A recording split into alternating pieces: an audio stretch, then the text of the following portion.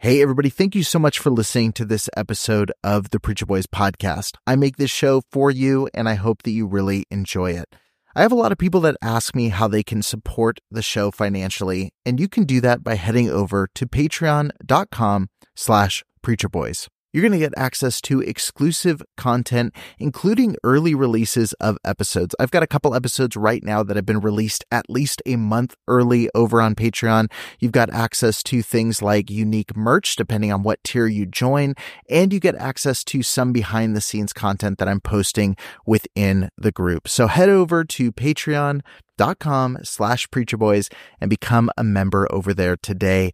Every single supporter helps make this show a little bit more possible, especially as I continue to add additional episodes and content every single week. Thank you so much for tuning in. Let's get back to the show. Trigger warning. This podcast contains descriptions of various abusive situations. Listener discretion is advised. You are listening to the Preacher Boys Podcast, a podcast shedding light on decades of mental, physical, and sexual abuse within the independent fundamental Baptist movement. The testimonies shared on this podcast are told from the personal experience and perspective of the survivors. Not all legal outcomes are known or final. Any suspect is presumed innocent until proven guilty in the court of law. To find more information about the Preacher Boys podcast and upcoming documentary, visit preacherboysdoc.com or connect on Facebook, Instagram, or Twitter with the handle @preacherboysdoc. Now, here is your host, Eric Skwarczynski. All right, Carter, thank you so much for joining me on the Preacher Boys podcast. I really appreciate you joining me on the show. Can you just introduce yourself personally and let people know a little bit about you? Sure, no problem. Well, first, thanks for having me. My name's Carter. I did go to New Beginnings Girls Academy for 2 years from July 13th, 2007 to July 21st, 2009. And did a lot of activism work for a number of years. Kind of jumped out of it as I did transition to male a number of years ago. When I, down the road after everything had changed physically, it was different to bring that up. So my activism just kind of dropped because when I would tell people, hey, by the way, I went to New Beginnings Girls Academy, then it was coming out twice.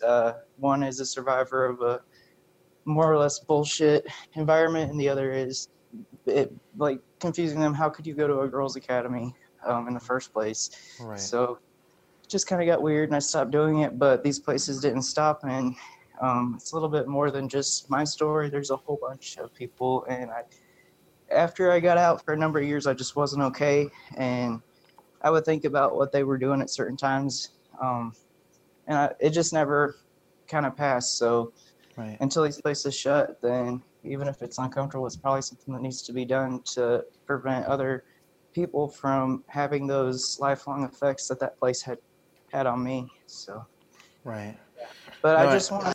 Oh, I'm sorry. Oh, sorry. No, it's fine. But my biggest part of my story, I never want to be seen as a victim still. I was a victim. My victim experience was I believe it was 769 days. But after that, I was a survivor. So my story, if it's sad and stuff like that, that's just is what it is. I'm a survivor, not a victim. So that's awesome. Yeah, I think that's really cool to have that mindset. And it's not easy always to look at these kind of situations that way. But I know that's going to be encouraging to a lot of people who've been in similar situations. Now, I know when we talked beforehand, you said you were at the New Beginnings Girls Academy from 2007 to 2009. So can you just tell me, was this something that was in your religious upbringing? Did you have a religious upbringing? Was it, just coincidence that you ended up at an IFB reform school? What was kind of the trajectory that landed you there? Well, to be honest, I grew up in a heavily religious childhood, but it wasn't like normal religion. It was the most far out we could do a story just on that, but basically it was more or less a cult. This guy came from Sioux Falls, South Dakota to a place where I'm from, not South Dakota, but he moved this whole group of people to the area I'm from in the South, and they just all started their own group. There was no church or no police officers, cops, law enforcement, all that was non-existent. Everyone was born at home. Religion was breathed into us. And it wasn't like stained religion. It was some stuff they pull out from.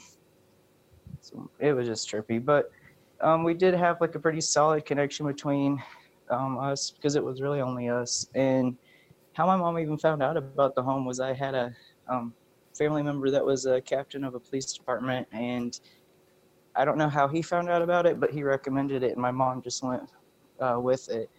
But I've not really ever asked him if he knew about what had gone on there.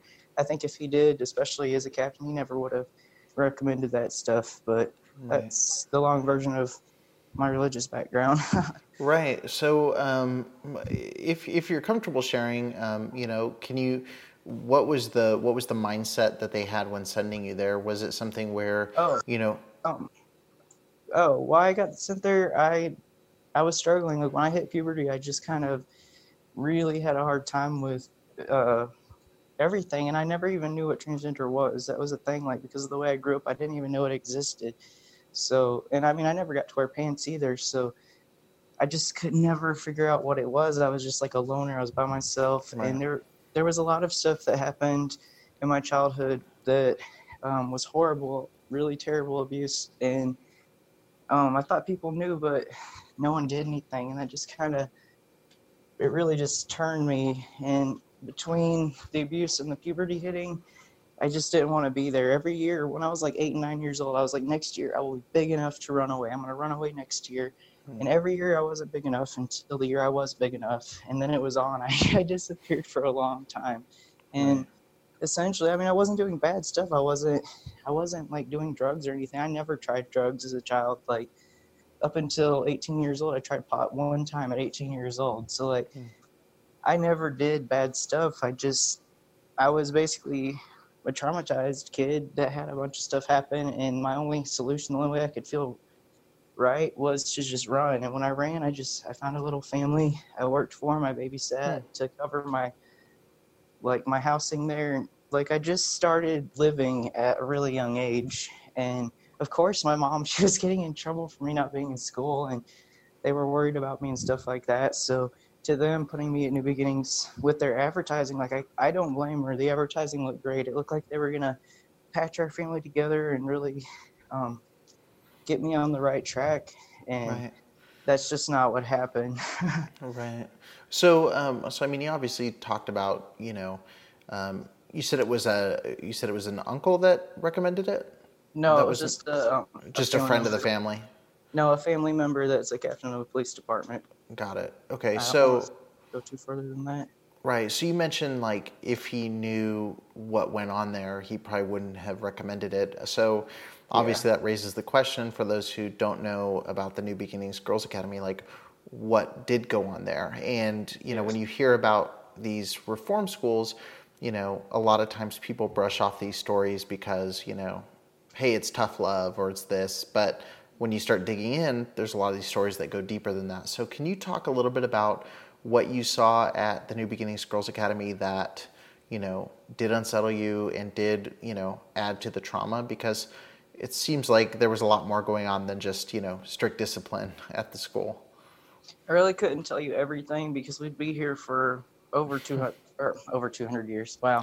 Maybe not that long. We'd be here for over 2 years, though, because I saw over 2 years of abuse. Like, every day it was something. It got to the point where it was just normal. And I can really only tell you the things that really stood out to me, the things that essentially messed me up in the end, things I thought about and what took the longest to heal over were certain things, but they also prepared me for what I did as a career down the road. So, but the things that really stood out, the stuff that took me a long time to heal, was like what I saw happen to those girls and what happened to me. Just like for years I would hear like the screams, like, and it just messed me up. Like, I saw a girl that like a lot of the girls, they would try to hurt themselves to get out because in most programs you get bait corrected, but it wasn't like that at this place. And I saw girls literally just cut so bad, like to the point like there's just lots of blood and like deep damage. And now like my last job was working at a mental hospital, and I saw that stuff at the hospital. I watched people get stitched up,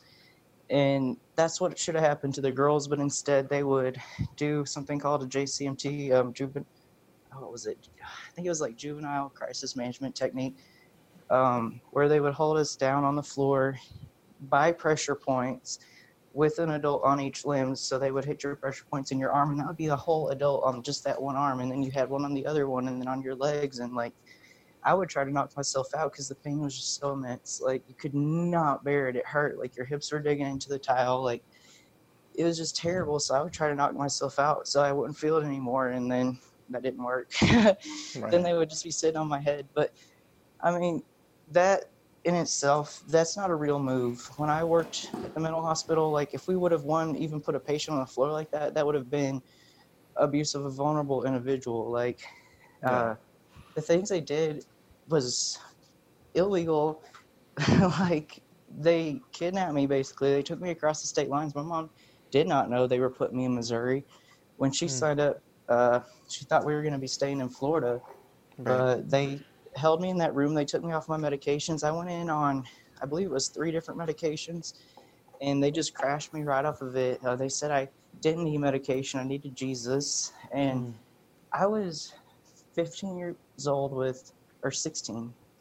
Yeah, 16. Wow, my memory's like, it's been a while, but I was 16 years old with PTSD. Like, yes, I needed medication. I was not totally reliant on Jesus. That was like the load of shit right there. And I remember crashing off of that stuff. Like, it was terrible. And I remember one time, like, right when I was new, I was still in Florida at this time because they only kept me in Florida for 6 days. But I sat straight up in my bed from like a dream or whatever, because I still have that. But I just sat up, and then I about knocked myself out on the bunk above me. I still remember the darn of me hitting my forehead on those bars. Like, it's like I went through some shit coming off that stuff, and it wasn't even like, I mean, I don't know. It's the most crazy shit ever. And I think, like, what set me off to be one of the less favorite kids that went through that program was when I went in. I still remember what I was wearing. I was wearing a red shirt and carpenter jeans and like those brown construction boots. I was like all ready to be like a total grown up, like go to work and shit. But instead I got dropped off there, and I remember McNamara was sitting there with his fat ass talking about we want the same things you want. And he said my name at the time, and I was like, I'll never forget. I looked him straight in his face, and I was like, really? You're telling me you want gay marriage too? And like, that was not what he was thinking. And that's, apparently we didn't want the same things in life. Because like, that started out a terrible stay for me. Their main focus for me and for a couple others, but I felt like mostly me, was homophobic statements. Like, I remember like a year later when I was in the cafeteria, and he was like running around screaming, "Get right with God," and like throwing tomatoes at us. And I was in trouble as usual. I was on discipline, so I was basically standing on the wall, which is just facing the wall like other people have mentioned, where you stand there for like insane amounts of times every day for a week until you've been good enough to get off of it. If you weren't good enough, then you're still on it again. Sometimes you're just on it if they feel like you're not right with God. But I was on the wall, and he was screaming and throwing tomatoes, and he got like right in my face like a drill sergeant. I remember he was spitting on me while he was screaming, and he was talking about I would never let another girl lay lips on me and things like that. And like, for years when I got out of there, like before I transitioned, when I did identify as lesbian, because it just is what it was, I was literally afraid to hold my girlfriend's hand in public, because like, I just didn't ever feel like, it's not that I was ashamed of it, but I just never wanted to experience that again. And I was scared, like, to experience something like that again. So I just was afraid to be open in public. And that's actually something that still kind of happens. Like, even now that I've transitioned and no one would ever guess anything, I'm just nervous. I just never want those negative experiences that I had in the past with those kind of people. And this was like ultimately the best way to get away from it. Although that's definitely not why I transitioned. That was one of the upsides. Right. But I'm just like, the stuff that happened there, if I would have done even a couple of those things during my employment as a mental health professional, I would be in prison today. And they did that to children. That's where I'm like, I do not understand. Our justice system has failed us. That these monsters are still out on the street. And there have been girls that have died after that home because of the impact that it had on their lives, where they just weren't the same and they turned to drugs or had accidents because they were self-medicate. It's like, it's really hard. You don't want to go to a doctor and talk about what happened because it's just so far out there. Like, technically, we'll all be on medications for the rest of our lives. Right, and there's no, I mean, when you're trying to talk to somebody about it, there's really not a common ground to say, like, you know what I'm talking about, right? Like, you're talking about, you know, I'm talking about like one of these troubled girls' homes, and people are going to look at you with a blank stare, like, what is that? And so, it's definitely not an easy thing to find common ground on. So you talked a little bit about the culture of, you know, the New Beginnings, and you mentioned it was kind of from, you know, right off the bat, things were pretty negative with the experience there. I'm always curious because, and I had someone else who was on the show, and they kind of shared the breakdown of like the range of people that were there, because, you know. There was a wide range. There was like all different colors, and there was all different backgrounds. Like, we had like missionaries' kids and like high up military officials. Their kids were there. Like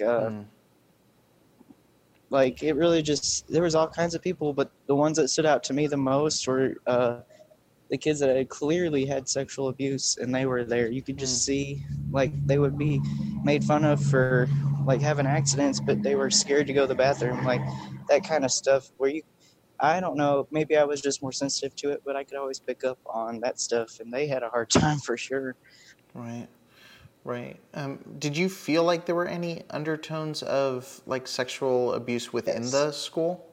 I never saw it, obviously. It never happened to me, but there were weird things, like just really weird. Like, I remember one time when he was preaching, he was like, everyone bow your head, and he was like, raise your hand if you're a virgin. I'm like, why the hell does this guy need to know that? And then like there was other times where he would set people up. Like, he wore these outrageously skinny khakis, and he was like a big dude. Like, he needed like at least 3 sizes up, and he would sit with his legs like way spread, and like, I never looked at that stuff, and I still don't. It's just, you know, not what you want to do, but like, it was hard to miss that. And then whenever you'd even look in his direction, he never accused me of it, but he accused other people of it, talking about, oh, you're looking at my stuff, I'm a married man, you're a sinner, praise God, just weird stuff. He had a huge emphasis on sexual things, and like he would bust in the dorm. There's many times that he would go in there and just throw our beds off,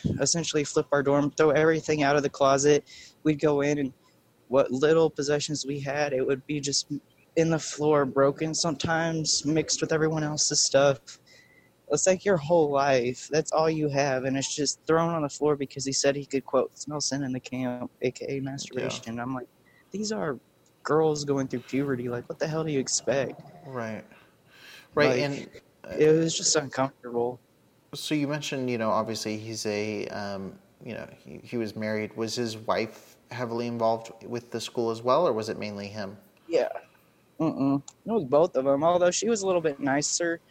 It was the same. I mean, she's just as guilty. You can't be a part of that and not be a part of it at the same time. Right. And how many staff were there within the home, and how many students would you say? I mean, it has been a number of years. I can name the staff. Let's see. Heather, Laura, the Max, that's 2. They had a daughter, Cassie, that's 1. And then they had another daughter that was married, so that's 2 more. That's 7 I can think of.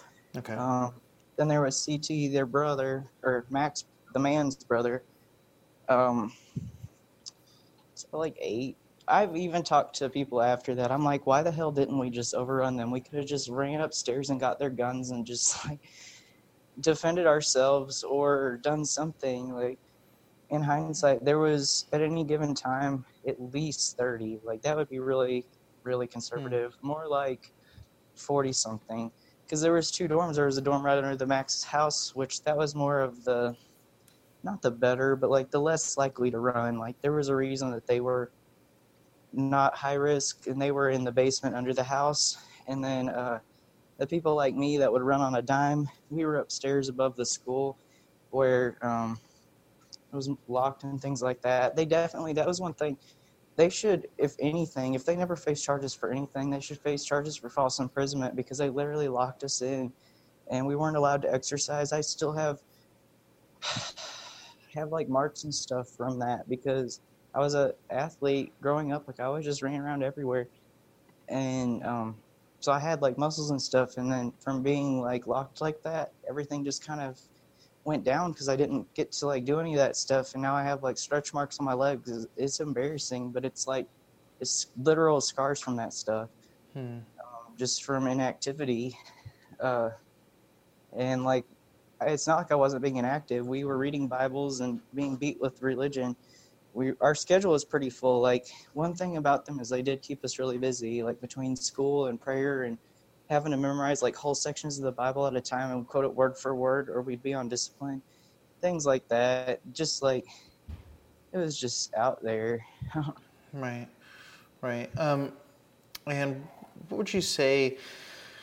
Well, actually, one thing I wanted to hit on. So you mentioned guns. So they were armed? Oh yeah, I remember. Like I could not tell you what kind of guns they were, but there was rifles and shotguns for sure. Like I remember seeing the gun case. It was like this wooden framed thing with glass in front of it, and it had guns in it. I remember that it was near the top of the stairs. Only a handful of times I got to go up to their house, and I remember that very clearly because I remember looking at it like, Yeah, a little odd. Well, I like guns anyway, but like in hindsight, I'm like, why didn't I just run up and kick the glass, grab the gun, and start? But maybe their ammo wasn't kept with it. You never know. Right. Obviously, like there was a lot of psychological, spiritual abuse, and you mentioned a little bit of the physical abuse. It seems like everyone's had a different level of that, depending on what time period they stayed, or when they were there. So I'm curious, what level of physical abuse did you see? Was it mainly just being like restrained? Was it SWATs? I'll tell you all of it. It's not all of it. Obviously, it was 2 years, and there's stuff I'm just not gonna remember because of the blackouts. But that's what I had originally gone to tell you when I talked about that girl. She got held. We'd get held in the JCMT. That particular girl that cut herself really bad. They poured 3 bottles of alcohol on her, and that's where I remember the screams from. Like those were the screams that I had to try to block out for like years, because like that. When it's that deep, you're not going to pour alcohol on it. That was just punishment. And like certain things, like I had a medical issue and I had to have like a procedure done, and they told them no pain meds, and they did it while I was awake, things like that. Like it was excruciatingly painful. And I mean, where did the pills go? Like I was never in there for drug abuse. Like why could I not have medication to help with that? Like I never ever had a desire to do drugs, much less did drugs. Right. So it's just things like that. Other things, let's see, physical abuse as far as locking us in the dorms, doing the stuff with the medication, taking the alcohol whenever there was incidents like that. This was a weird one, but like if you literally didn't dot an I or cross a T, that would be counted as 1. Like 1 T missed, that's 1. You missed the I again, that's 2. And if you got, I believe it was like 10 or more, then you were cheating in your pace because you had to like score or grade it yourself or whatever. Right. And your first offense, it was like not as bad, but every time they did that, it would get worse and worse. So like you'd have to write like 1,000 sentences on character or integrity or whatever the word was, and it'd be like multiple words in that sentence, and then you have to write it 1,000 times as your first offense, and then 2,000, 3,000, 4,000, like on top of maintaining your Bible study, quoting the scripture, all that. Like it was insane. And then the worst part of that is they'd make you do an hour. It started at an hour, and then it'd be like 2 hours, 3 hours, 4 hours as the offenses kept recurring. But they would make us get on the floor. on our knees and hands and put our ankles over, across the ankles behind us, and literally scrub the floor with a dry toothbrush, that one little piece of grout, for an entire hour. Like, my knees would be killing me. And that was like just the first offense with the words and all that stuff that you had to write. And it was just like, it was stuff like that. Or they make us do jumping jacks, which, I mean, that's not really abuse, but like, when you make someone do 1,000 jumping jacks in the dead heat of the sun, like, yeah, we're not in the military. We weren't grown. Like, that was excessive. But I mean, jumping jacks weren't the worst. I kind of liked them. But I'm a weirdo. I liked them compared to other stuff we'd have to do over there, like, to say the least. Was there anybody there, like, I mean, obviously you were probably restricted in how much you were able to talk about, why everyone was there, but was there, obviously now you're working, you've mentioned like working with, in a mental institution, working in law enforcement a little bit, like, looking at it through that lens, was there anybody there where you thought, or you think like maybe they did need like the tough environment of a reform school, or was it something where, you looked around and thought like, why are any of us here? Because, and again, I'm not asking, just to be very clear, like I'm not saying that, should these places exist? I'm just saying like there is, some people may listen and say, well, obviously for someone like you, that wasn't the right place, but was there someone that, something like that would be good for? Because I know that was the big thing when I was growing up, is like we'd have people come in from places like this, and the way it's portrayed is like these are the most dangerous, some of the most dangerous people you can imagine, and they're, we send them off here and then we reform them with like tough love and discipline, and it's basically boot camp, and but then you hear these stories and you're like, I just can't, especially as a parent now, I just can't imagine something where I would feel comfortable sending my kid away for a year to essentially like pause everything in their life and, be tortured for a year and a half, like I just can't. I didn't see anyone there that would qualify for needing even if it was ranked correctly. There wasn't a need, right? Well, I mean, there were, okay, if they could have had the most successful program ever, if they would have taken the same group of us and like actually loved us like they said they did, and like positively worked with us, that would have done a total 360 or 180, whatever. I was not good at math. That would have turned a lot of lives around. It would have been much different than now, where you have hundreds of people that have spoken up over the years talking about, you cannot, like, literally, it doesn't make sense in my head. You can't have that many people saying this stuff happened and it still not be believed. Like, this stuff did happen. These stories are legit. We really did experience there's entire support groups for people that went to the exact same experience, have the same nightmares, have the same, memories. Was there a period, because I mean you're there for like almost 3 years, actually, a little over 2 years. It was like 2 years and a month. I did the math one time, like years ago. It was like 769 days. Right. So that's a long time to be sitting under the same kind of preaching, same kind of, attitude, whatever you want to call it. Was there ever a period where you started like thinking, are they right? Or where you started buying into the system they were laying out? Absolutely not. I'll tell you one thing about me. There was always one thought that I always had, and it did not matter what was happening to me.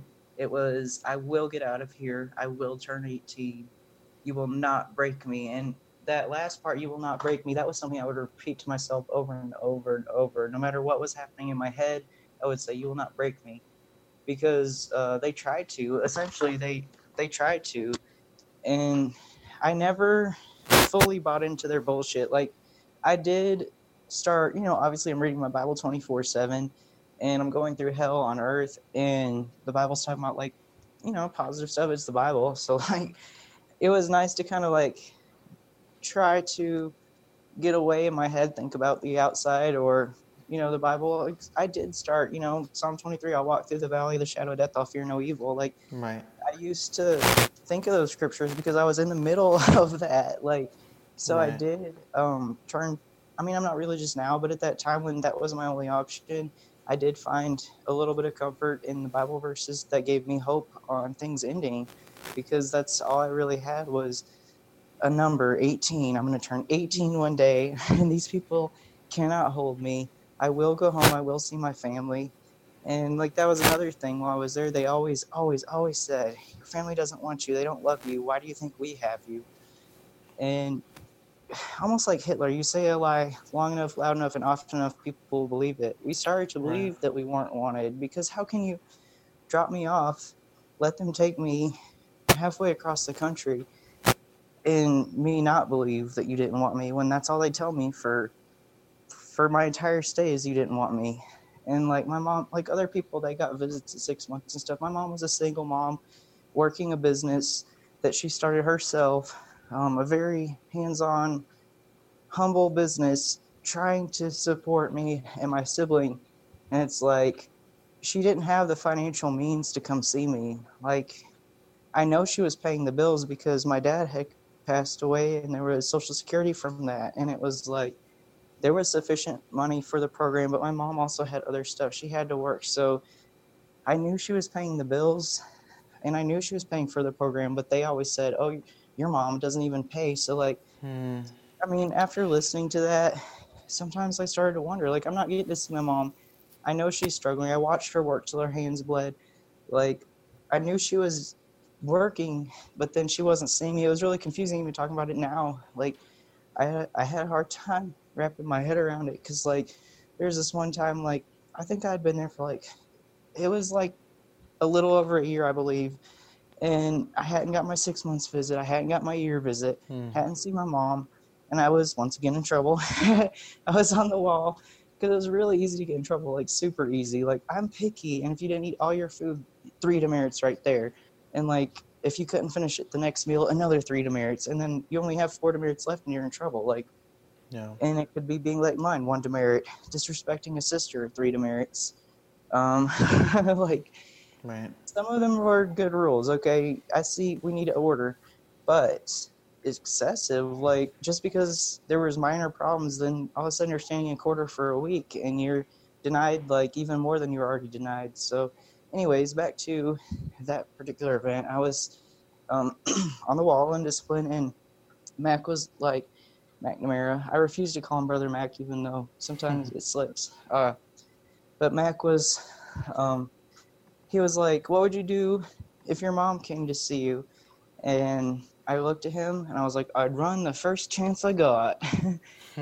And he was like, cancel the visit. Call the mom and cancel the visit. And I still remember, like, how bad that hurt. Like, I just cried. Like, all day I cried. Like, the deepest cry I've probably ever cried in my life. It was like, it hurt me to my soul. Like, even when my dad passed away, like, he had committed suicide and stuff, like, I never ever cried like I cried that day. Like, even to this day, like, over all the things that I've lost in my life, I've never cried like that. Right. It's just like, it's just the fucked up mentality. The way that they fucking tried to get in our heads and make us feel like we weren't even worth it. It was like, it's just bullshit, because it wasn't until probably about last year where I actually could talk to my mom about that. And she said, what are you talking about? I was never coming to visit you. Because like I said, she had business. My mom struggled. My dad left her with a lot of debt. My mom, I mean, I think it was not till like recently that she was able to clear all that stuff in the last several years. But like, my mom was busting her ass while they were over there just disrespecting her, taking her money and turning us against each other. Like, maybe not her against me, but me against her for sure. Like, you can't just sit there and go through that stuff day in and day out and eventually not start to wonder, well, I really am here because she doesn't want me. Like, I don't know. It really messed with my head. But the pain that I felt that day, it just stuck with me. And that was another reminder how much I hate those bastards. Like, that's what I thought in my head. I'm just like, fuck them. I'm going to make it. Fuck them. And I used to do stuff to remind myself, like, I was going to age out. We used to have to write our initials on, like, our underwear and our outfits and stuff. And instead of writing my initials, I started writing 17 on everything. Because I knew if I wrote 18, obviously, they're going to take it away. And I can't do that. So I beat the system by putting 17. All my clothes are marked with 17. And every outfit I put on, every time I got dressed, it was a reminder to myself, I would turn 18, I would get out of there, and they would not have control of me anymore. So that was one of my subtle ways that I kind of was like, fuck you every day to them. And like other things too, like when I went in, I had a really big, I almost gave it away where I'm from. But anyway, I had a really big sports team, like a college team t-shirt, and I love that shirt because I knew it was a male t-shirt. They didn't know that, and I used to wear that thing to bed every single night because it was like the only thing left. Like, and then eventually they took that too, but for the time that I had it, it was something that was just like another fuck you to them, another reminder to myself that I would get out of there. And I don't know, I didn't realize until like the last couple months that 17 was the legal age. If I would have succeeded in running away, I would have been free.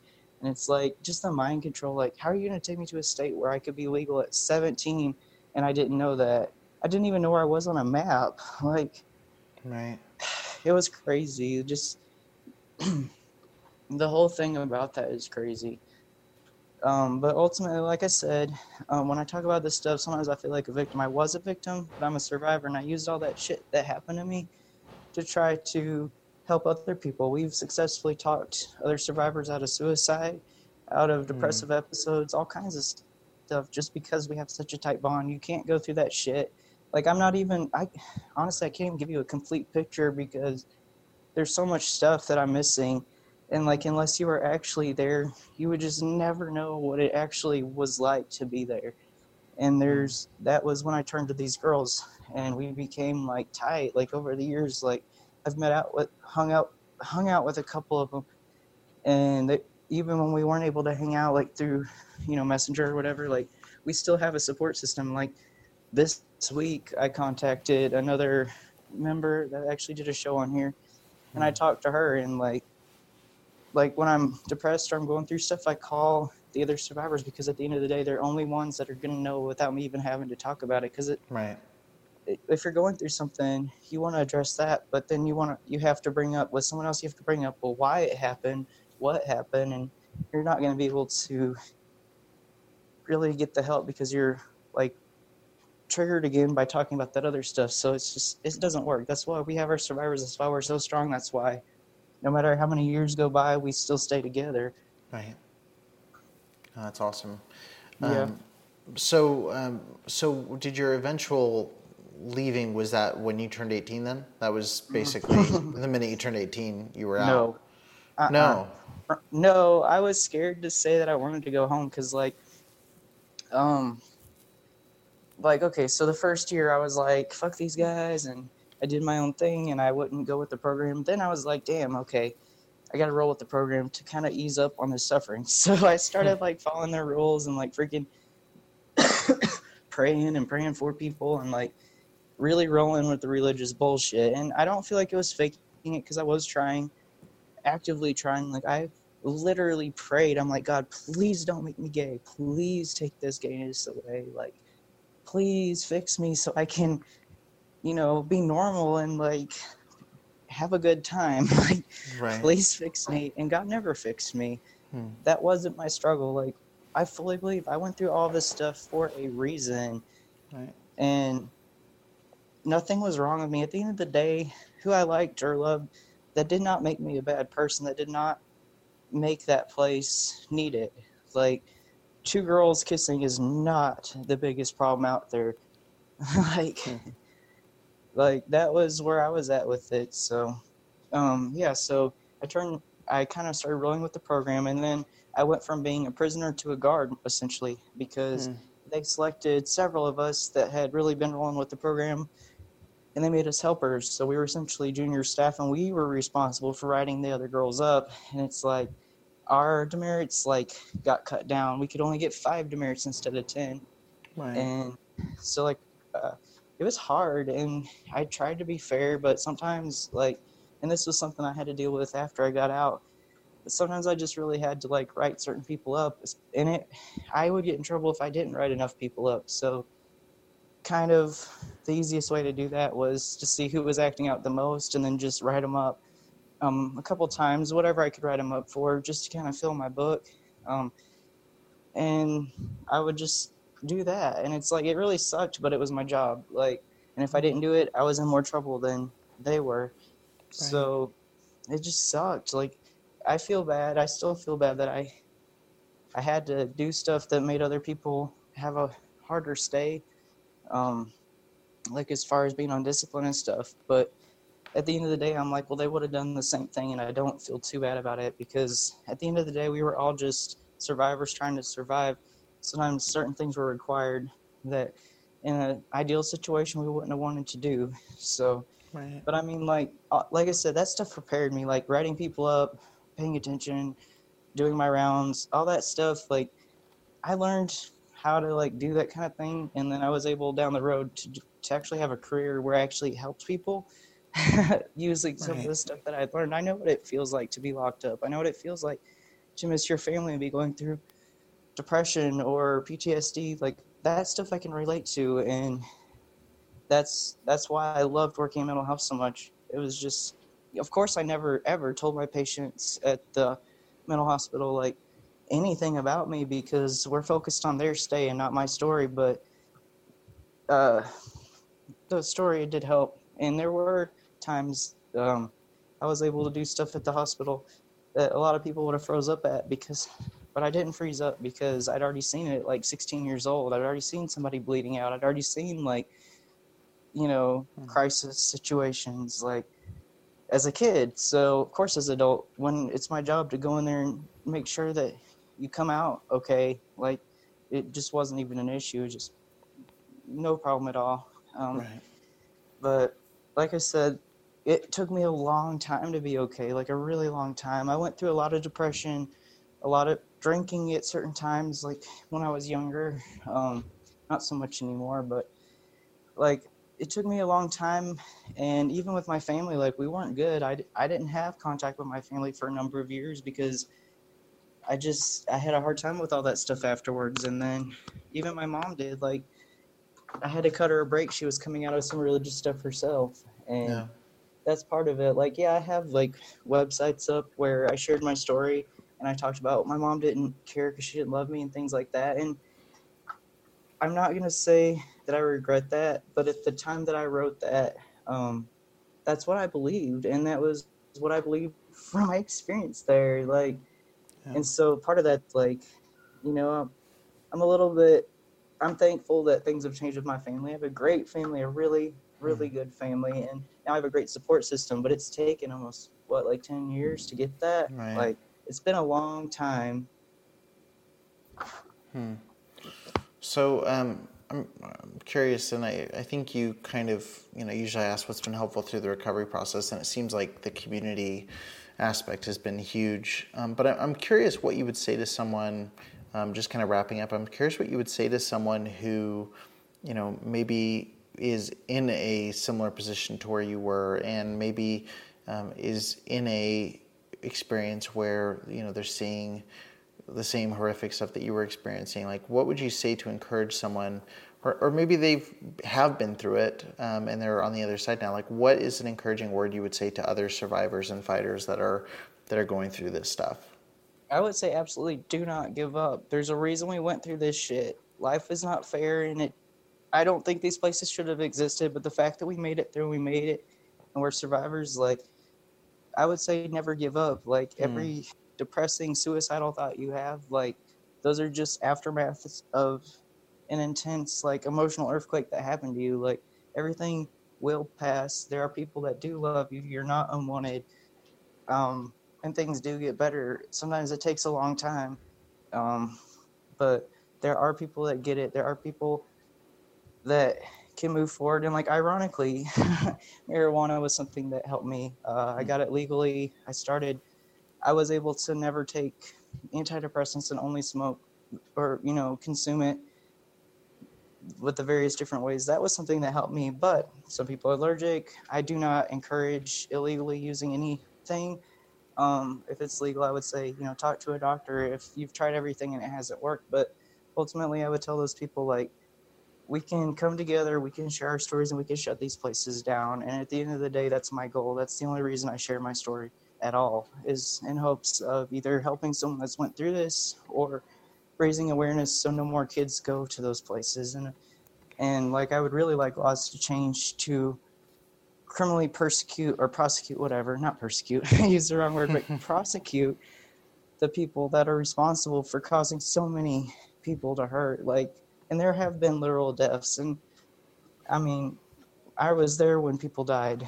Like, it's just, lives have been lost through this, and this is a fight for lives, so we can't give up on it.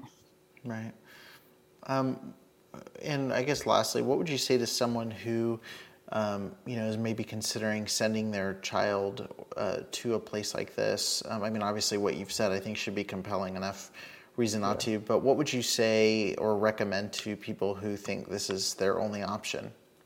I would say it's not your only option. There are a lot of other state regulated programs where they are required to follow the law.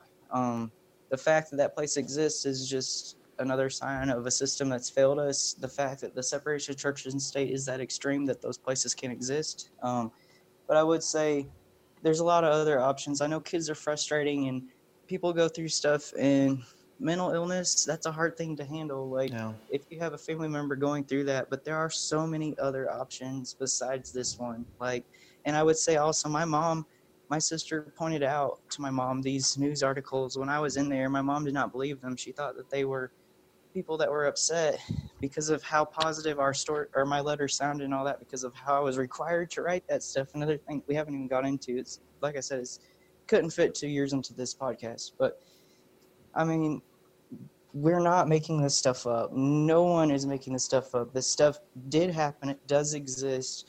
And there are so many other options. And if you're just not, like, I would say, like, if you and your kid, you just cannot get along and nothing has worked and there was absolutely nothing left, I would never suggest this, but the foster care system compared to those programs, the kid would be better off just like that than foster care is not a good thing. I am not suggesting giving your kid up, but I'm saying, like, if it came down to that would even be better than the freaking home. It was terrible. Like, I mean, it is what it is, but there's a lot of hope. There's a lot of options. There's a lot of people that will be willing to help. And that's what our goal is at the end of the day. So. Right. That's awesome. Well, thank you so much for joining me on the show and sharing your story. I mean, it means a lot to me, and I know it's going to mean a lot to the people who listen to it. And I think I think you're the third person now who's come out about this home. And Bill McNamara and his wife are still, running a home in Missouri for men only right now. But it's pretty stunning that they're still doing, what they're doing, even though there's so many that are coming out and speaking out. Thank you for. I was just going to say thank you for adding your voice to that. I really appreciate that. No problem. I wanted to say, when New Beginnings shut, they didn't actually shut. What they did, which is what I've seen happen in other cases, they just took all those girls. Maybe a couple of them got to go home, but the other ones, they just got redispersed into other facilities, just like New Beginnings. They literally just moved states and changed names. Like, New Beginnings might not have a girls' or a boys' home right now, but it doesn't mean that those children are safe. Those children were just relocated. And that is our mission, to find every kid and shut those people down. Right. Oh, that's awesome. No, I think that's really important to keep in mind, and it is. You see that happen over and over and over again. Thank you for speaking up, speaking out, and I'm thankful to get to play a part in getting the story out as well. And I'm hoping that you're not the last one that we get to have on and share your experience. So. But thank you for joining me. Thank you for sharing, and thank you for just doing everything you're doing and for being open about it. All right, I appreciate it. And thank you for having me today. I appreciate it. Absolutely. All right, thank you. All right. No problem. Bye. All righty. Bye-bye. When you need mealtime inspiration, it's worth shopping Kroger, where you'll find over 30,000 mouth-watering choices that excite your inner foodie. And no matter what tasty choice you make, you'll enjoy our everyday low prices, plus extra ways to save, like digital coupons worth over $600 each week. You can also save up to $1 off per gallon at the pump with fuel points. More savings and more inspiring flavors make shopping Kroger worth it every time. Kroger, fresh for everyone. Fuel restrictions apply. Save big on brunch for mom, all in the Kroger app. Get 16-ounce packs of flavorful Angus 90% lean ground sirloin for $4.99 each with a digital coupon. Then buy 2, get 2 free on 12 packs of delicious Coca-Cola, Pepsi, or 7-Up, all with your card. Shop these deals at your local Kroger today, or tap the screen now to download the Kroger app to save big today. Kroger, fresh for everyone. Prices and product availability subject to change. Restrictions apply. See site for details.